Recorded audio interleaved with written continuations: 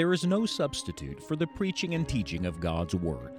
Each weekday on Enjoying the Journey, Scott Pauley leads us in a brief study of Scripture. Today on the Weekend Pulpit, we are happy to share a full-length Bible message given through Scott's pulpit ministry. These messages were recorded live in a local church or gospel event in recent days. It is our prayer that the message will be a help to you today.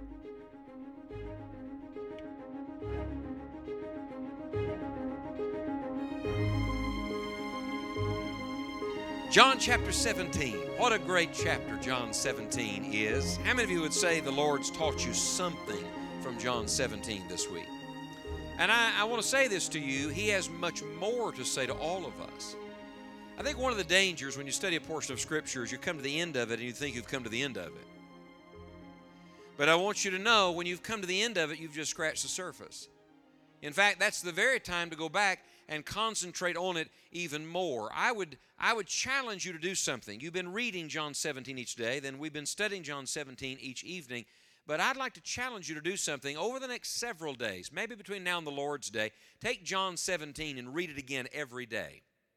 You may even vary the way you read it a little bit. For example, read it out loud. I don't know about you, I get distracted. Any of you ever get distracted?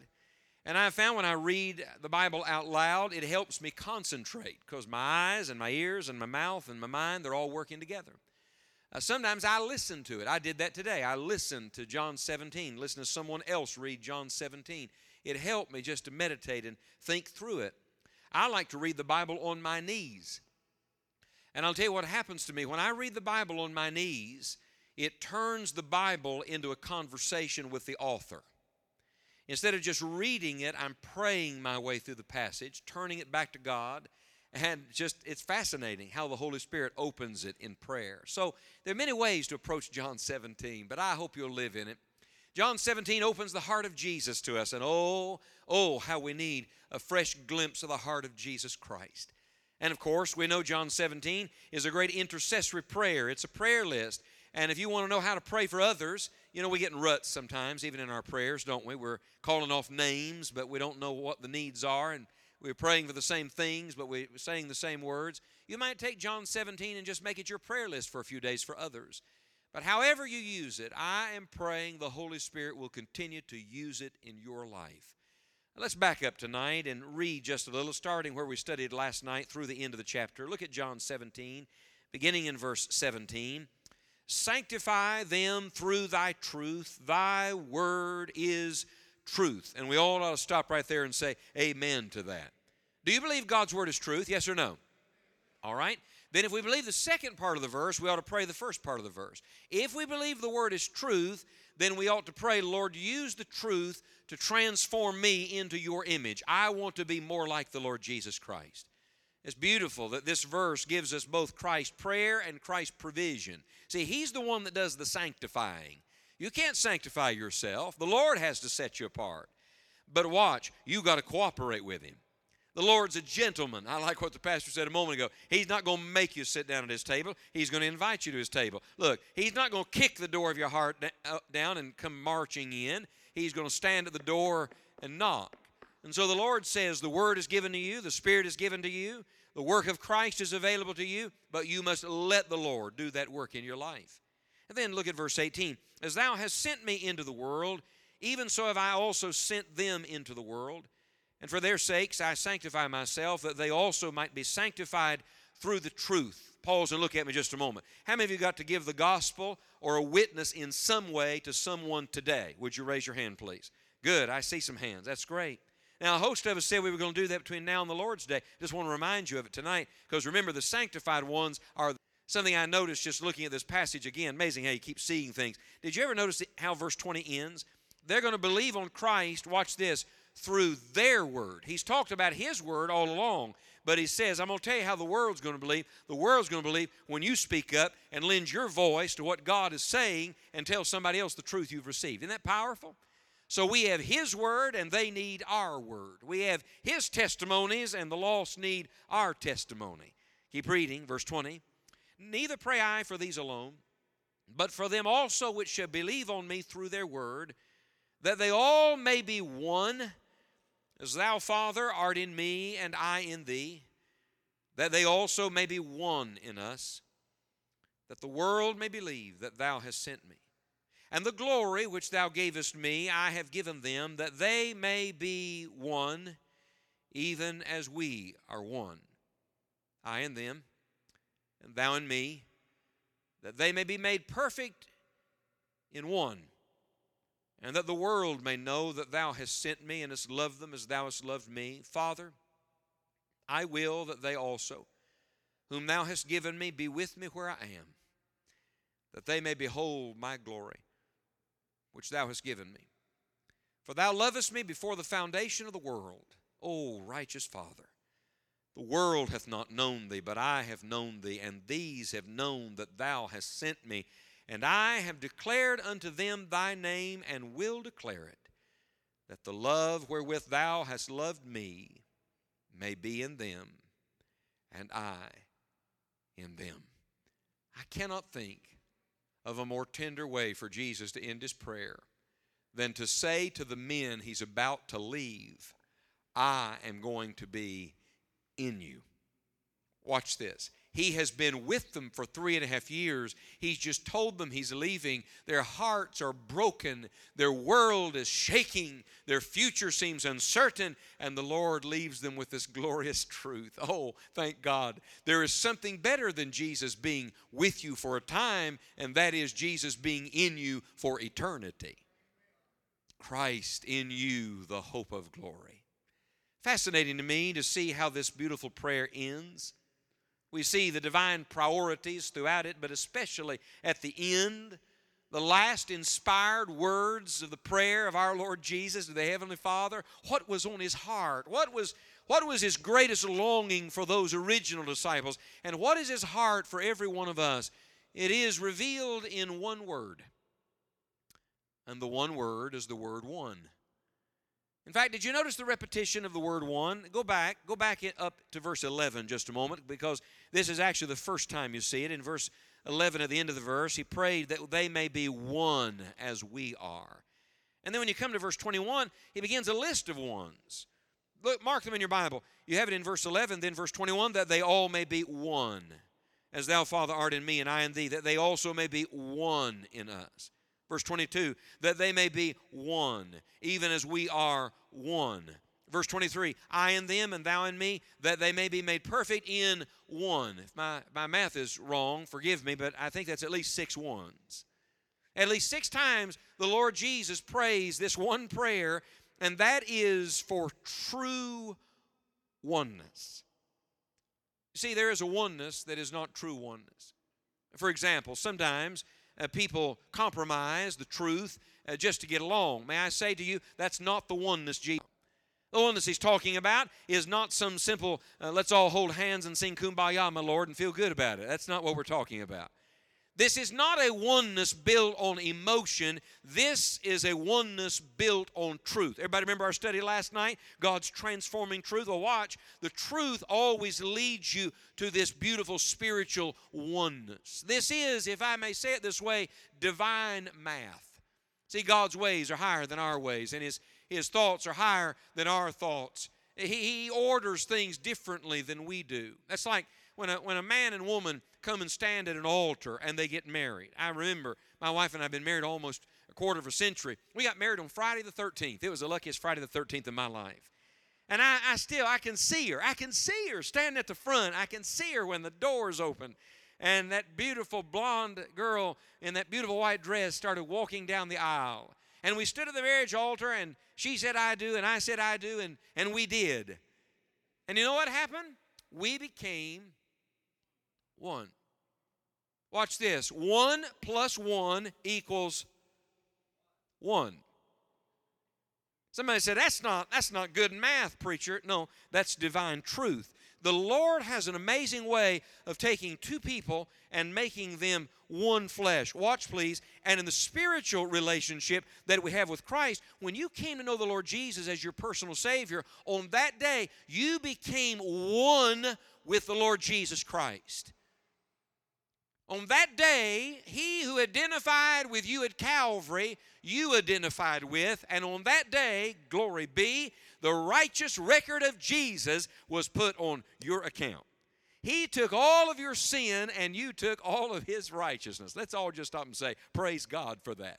Do you know what that is? That is to be one with Christ. That's the way God sees you now. But watch, though that happened in an instant, I mean in a moment of time, you became one with Jesus Christ. Oneness with God's purpose, and oneness with God's plan, and oneness with God's people. Now that takes a lifetime. In fact, that doesn't happen instantaneously. Sometimes people have the idea that once they get saved, some lightning bolt from heaven is just going to strike them in the head, and boom, they're going to be Mr. Spiritual, Miss Spiritual, and they're going to be everything they ought to be. If you've been saved any length of time, you know salvation is instantaneous and complete, but the work of sanctification is still going on. And so what is the Lord doing? He's working to help us to become what? One. And not just one, but one with true oneness. In recent days, my heart has been broken as I have seen how the devil divides families. He divides them. Nothing delights Satan anymore, I think, than disrupting the home, because it's the basic unit of a civilized society. So you got the basic fabric of our civilization crumbling at this moment. And if you think he likes that, you ought to see his glee when he divides a church. See, the devil is a great divider.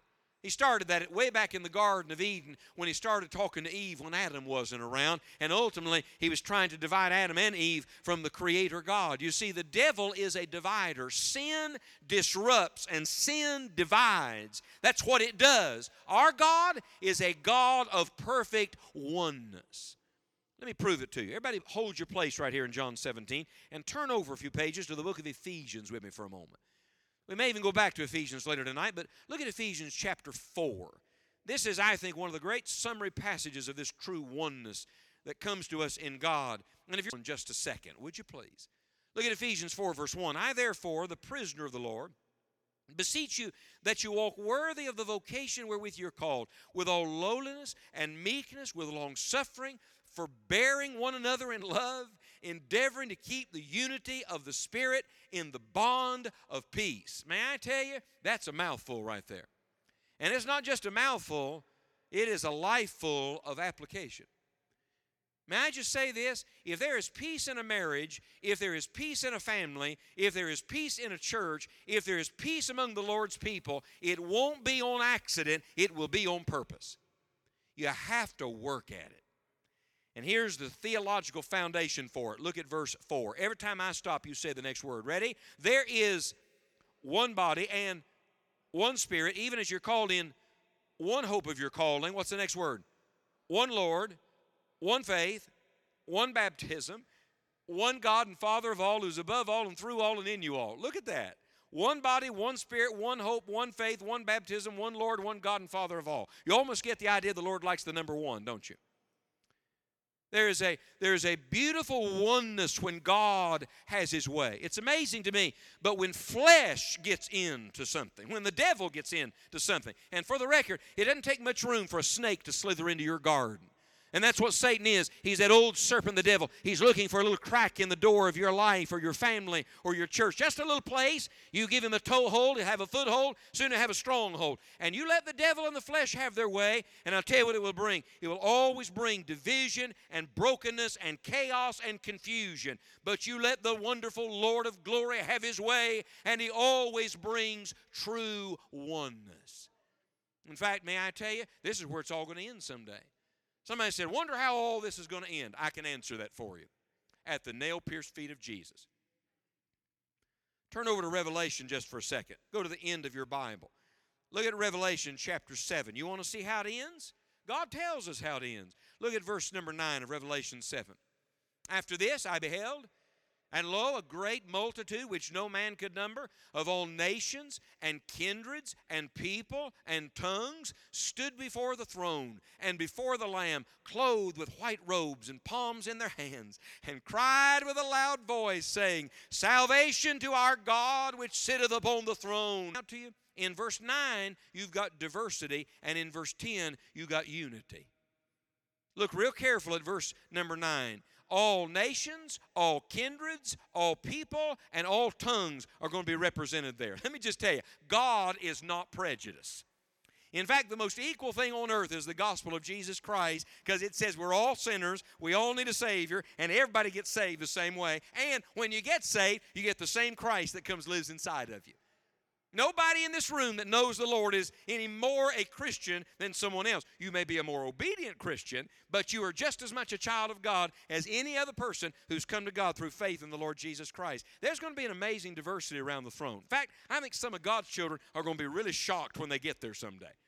And they look around, and everybody doesn't look exactly like them and sound exactly like them. You know what this is? This reveals the heart of God for all people. What a great God we serve.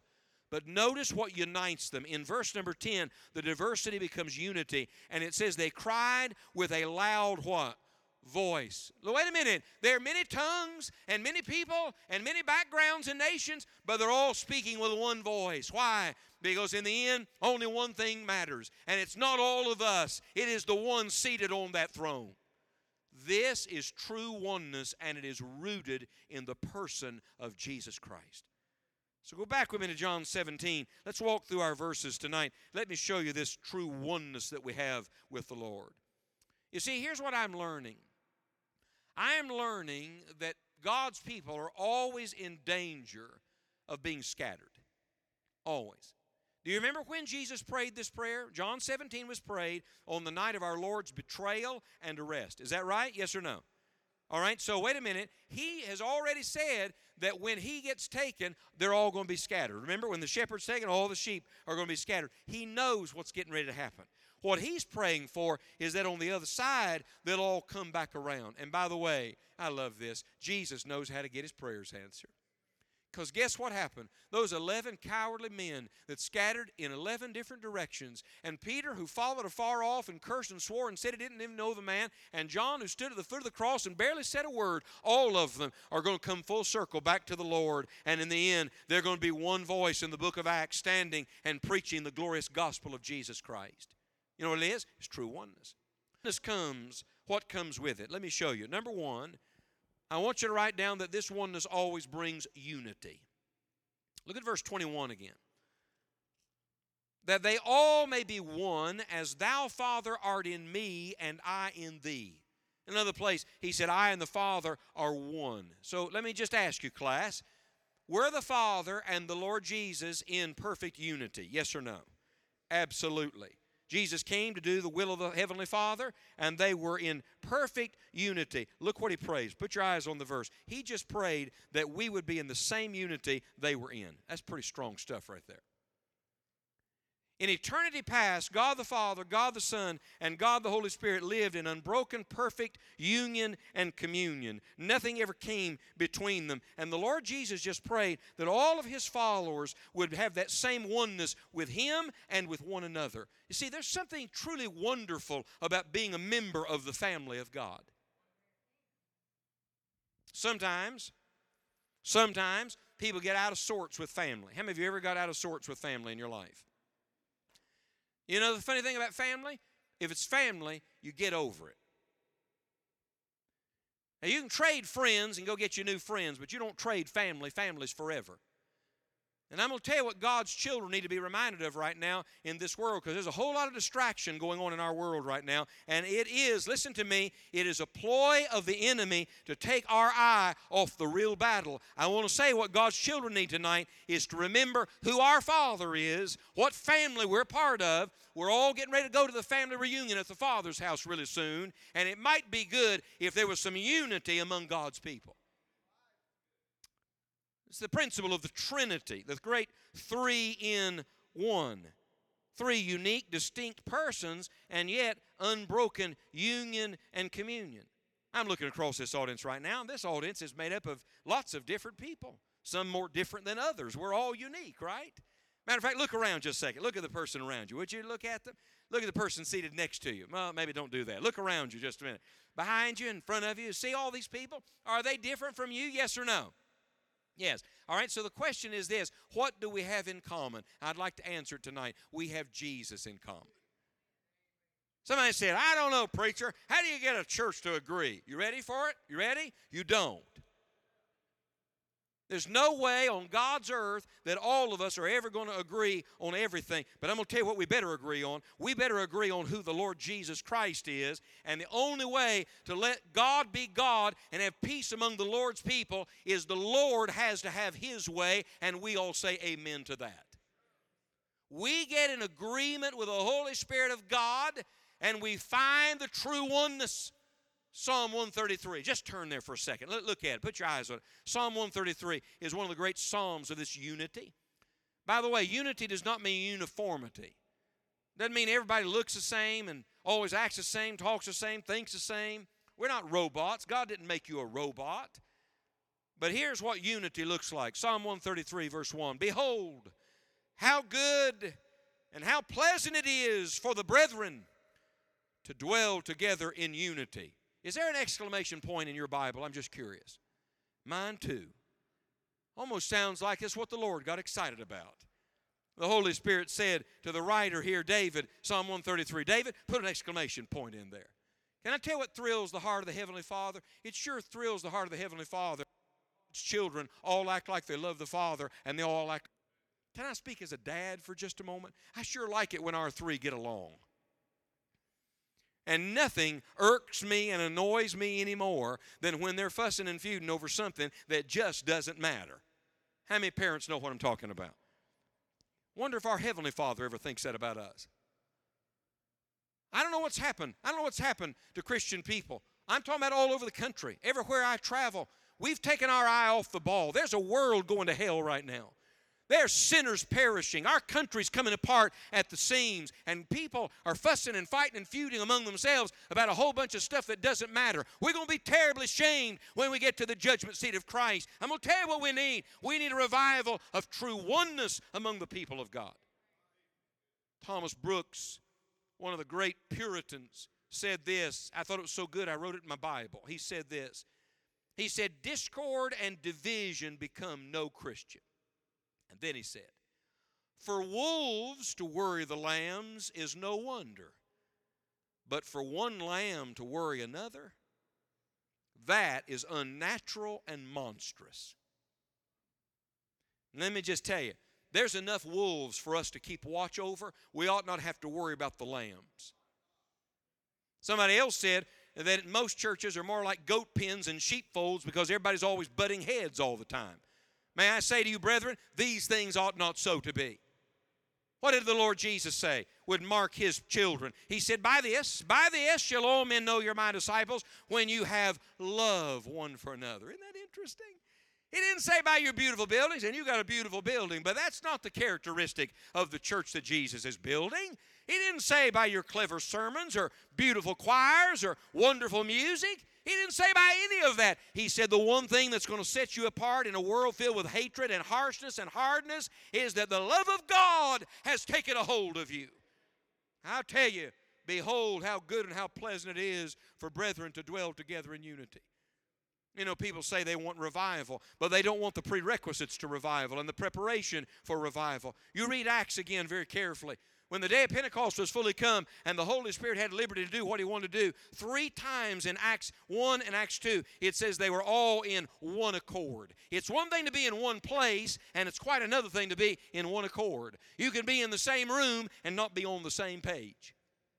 You can be in the same meeting and not be on the same frequency. And I'm going to tell you what God's people got to do. We got to lay aside all of our ideas, all of our agendas, all of our wants. And we got to say to the Lord of glory, Lord, all we want is whatever you want, and whatever you want we believe will be right, because that's how you have true oneness.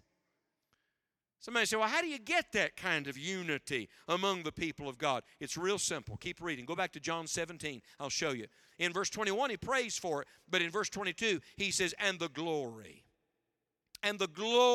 which thou gavest me, I've given them, that they may be one, even as we are one. Watch this, please. The only thing that brings true oneness and unity among the Lord's people is a fresh glimpse of the glory of God. Now, I'm going to tell you why that is. You ready? Because when God gets big, everybody gets little.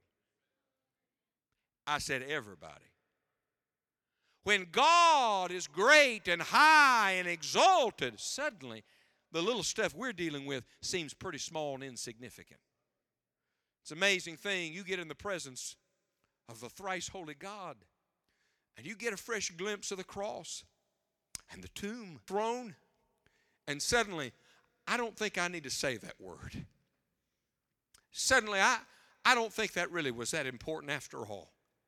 Do you know why? Because the glory of God blinds us from the things that do not matter and helps us to see the only one that really does, and that is our great God. You want true oneness? There must be unity. The second thing it brings, would you write it down here? This true oneness not only brings unity, it brings maturity. Heaven knows we could use some of that right now. Look at verse 23. I and them, thou and me, that they may be made, what's that next word? Perfect in one. There's only one perfect one, that's the Lord Jesus. He's not referring here to us becoming sinless. Someday we will. Anybody else looking forward to that day? We lay these old bodies down, don't have the tempter, he'll be shut up forever. That's going to be a good day, you know it. But until that day, remember we got to live in the now. So this word perfect here is not sinlessness. There's a wholeness, a completeness. There is a beautiful mark of maturity. Watch this.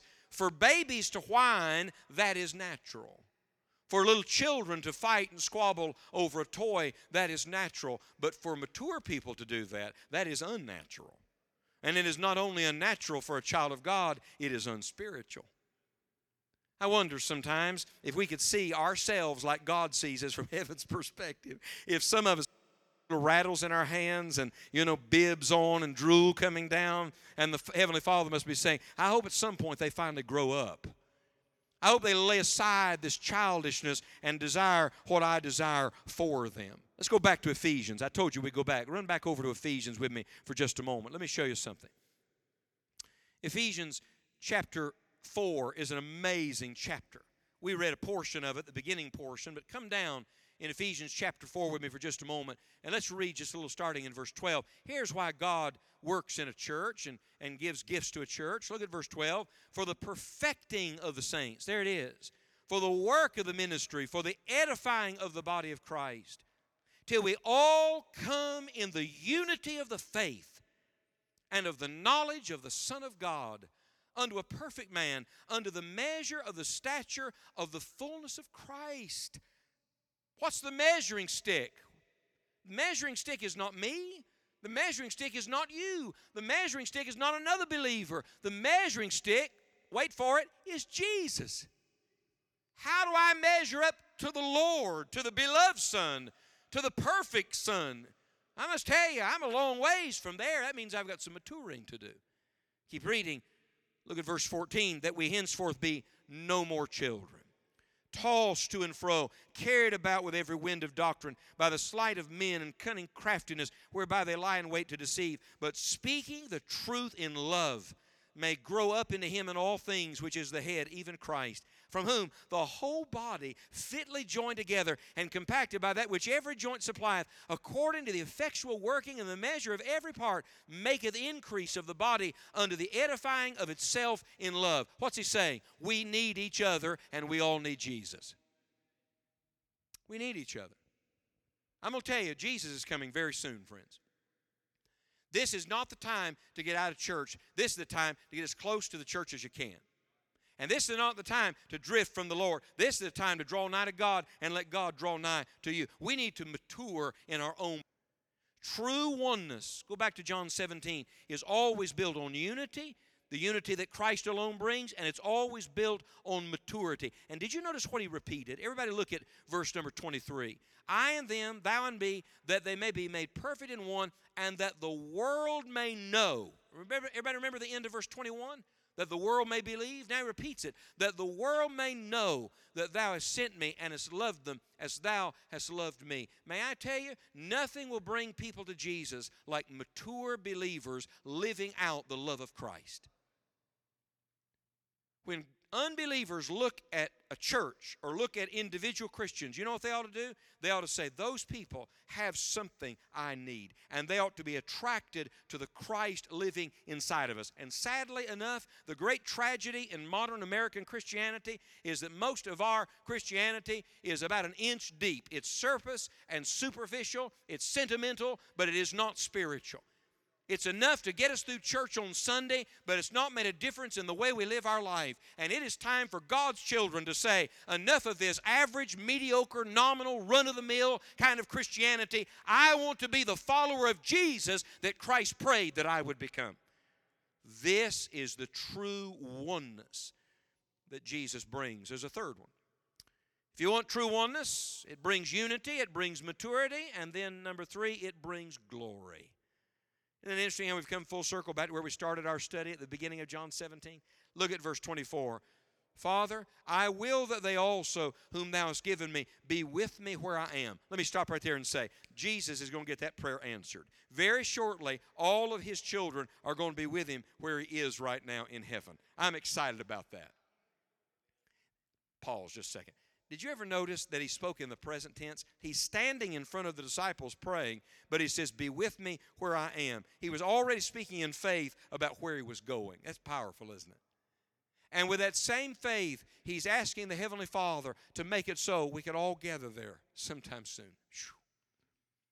We've had a great meeting. Haven't we had a great meeting this week? But I'm going to tell you, a meeting like no meeting you've ever been to is the meeting we're all going to have when we get together at the throne. And on that day, Jesus is going to get his prayer answered. Can you imagine the worship that's going to take place when all of Jesus' prayers get answered? Keep reading. Why are we going there? That they may behold my glory, which thou hast given me, for thou lovest me before the foundation of the world. I love how he runs from eternity past to eternity future, from the foundation of the world to the day we're all getting together at the Father's house. Do you see that? And he's the one who spans the two. But don't miss this. What is the thing that brings true oneness? You ready for it? It is his glory. Do you know where every bit of strife and contention comes from? The Bible tells us. Proverbs says, only by pride cometh contention. And what we usually say is, that's right, their pride. They are so proud. But you know what you're telling on yourself? Your mouth just betrayed you. Peter, your speech betrayed you. Out of the abundance of the heart, the mouth speaketh. I must tell you, it's not everybody else's flesh that gives me fits. It's my flesh. It's this old man I drag around every day. It's the guy I look at in the morning when I get up. I got to deal with me. A great old preacher from Texas named Lester Roloff used to say the first thing he did every morning when he got up was jump in the grave. That's pretty good advice right there.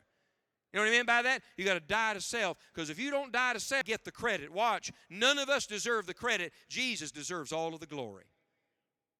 Interesting thing about our God, he shares everything but his glory. It's the only thing in the Bible he says he will not share. I don't know about you, but I'm really glad our God shares. Like he shares air, food, water. He shares love. He shares salvation. He shares grace and mercy and wisdom. But there's one thing. He says, I will not share my glory with any other. Watch. And when anybody, I don't care who it is, when anybody starts robbing God of his glory, at that moment, the oneness is broken and the blessing is gone. May I testify just a moment as a preacher? I'm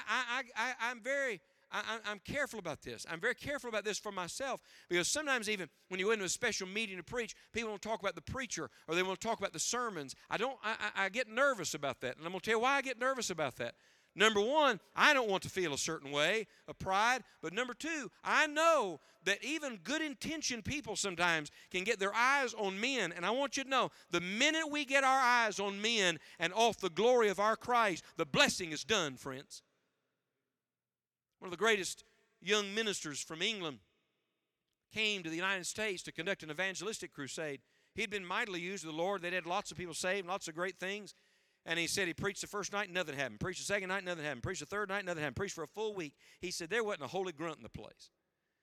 Nobody got saved. Nobody got right with God. Nobody even seemed under conviction. He said it was dead as a hammer. Some big committee had put it on and had all these hundreds of people gathered and done all the promotion and all the work, and now it was flat. There was nothing there. And I read the account. The man said he was walking down the street of this major American city, walking along just saying to God, what's wrong? Something's missing. I don't know what's wrong. Is it me, Lord? And he said at that moment, he looked up on the wall. They had placarded posters all over that city with his name on it, and there's nothing wrong with that, but underneath it, it said, come here, the greatest evangelist in the world. And he said, the Holy Ghost said to him, that grieved me. And the man, who was a spiritual man, went over and tore it off the wall. Went and got the committee together, laid the paper down in front of him, said, I will not preach again till every one of these are taken down. They thought it was the strangest request they'd ever heard. He said, I won't preach another sermon. No, I won't go back in the pulpit till every one of these are taken down. This grieved the Holy Spirit, and it's holding back the blessing. They sent out people to go all over town. They did a reverse. Instead of putting out things, they took them down. He stood up that night and preached, and the glory of God fell on the place. I'm going to tell you something. You get your eyes on men, they will disappoint you, they will disillusion you. But more than that, you grieve God when you get your eyes on men instead of the God-man. True oneness is marked by unity and maturity and glory, and one more, it is marked by charity. Throughout the entire chapter, he's talked about the love of God. The love of the Father for the Son, the love of the Son for us, the love of the Father for us, the love we show to the world. But notice how it ends, verse 25, O righteous Father, the world hath not known thee. This world doesn't know our God. They don't know our God. They don't know the God of the Bible. But I have known thee, Jesus said, and these have known that thou hast sent me, and I have declared unto them thy name, and will declare it that. Here's the last purpose statement of Jesus' high priestly prayer in John 17. Do not miss how it ends. I think this is the great emphasis, that the love wherewith thou hast loved me may be in them, and I. You chew on that one for a little while. Think how much the Father loved the Son. And Jesus says, Father, I've known that love. I want them to know that love. I love this. Would you like to know how Jesus' prayer ends? It ends on a love note. It ends on a love note. And it's not just any love. Oh, no, it's the matchless love of our God. It's what Paul said in 1 Corinthians 13:13 is the greatest thing in the world. It is the one thing that outlasts everything else. It even lives longer than faith and hope, because someday faith becomes sight and hope becomes reality, but love's going to live forever because God is love. It's what the Apostle Paul said in another place was the bond of perfectness. It's what holds it all together. It's what Jude says is the thing that really makes a difference in this world. It's the compassion of Christ. It is the love of our great God. And I'm going to tell you what we need. We need a fresh baptism of the love of God. That's what we need. And this world is dying tonight for want of a church that is taken with the love of God.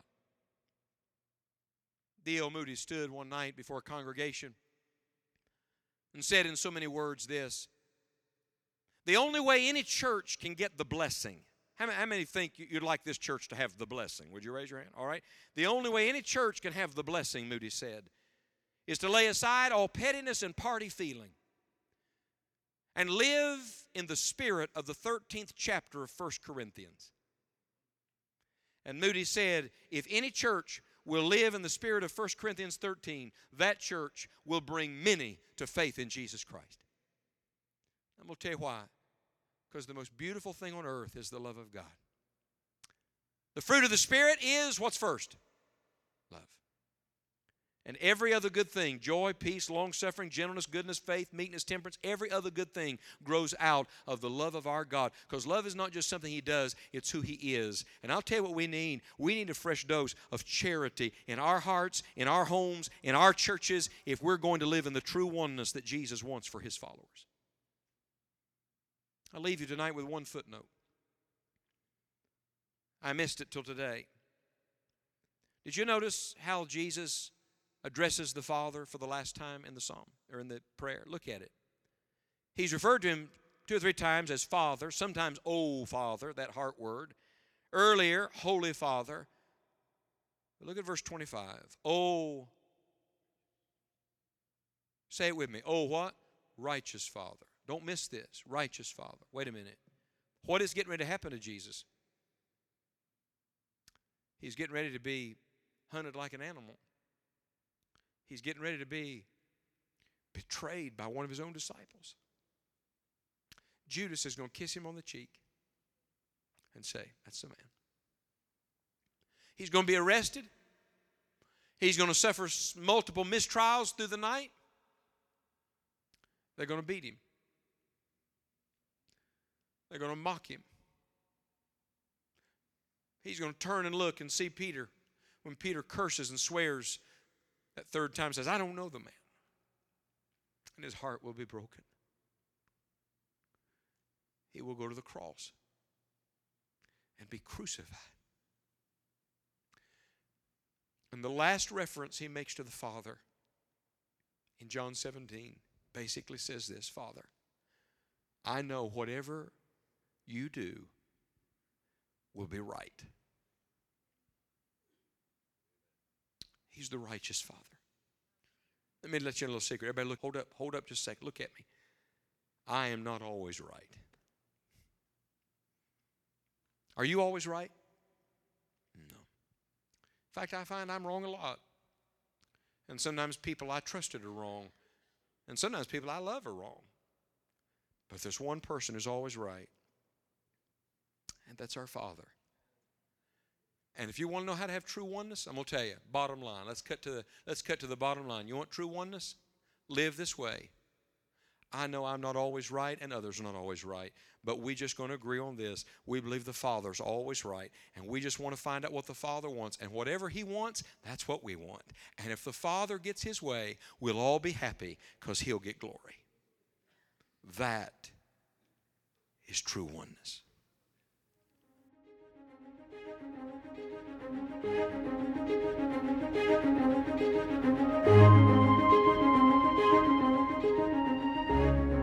If this Bible message has been used of God in your life, or we can pray for you in some definite way, please contact us at enjoyingthejourney.org. We hope you will share the message with others who may also be encouraged by it. For additional full-length Bible messages, please visit Dr. Scott Pauley's YouTube channel. Tomorrow is the Lord's Day, and we want to encourage you to be faithful to attend a Bible preaching church in your area this Sunday. Thank you for listening to the Weekend Pulpit. And don't miss Enjoying the Journey Daily Devotional Podcast each Monday through Friday.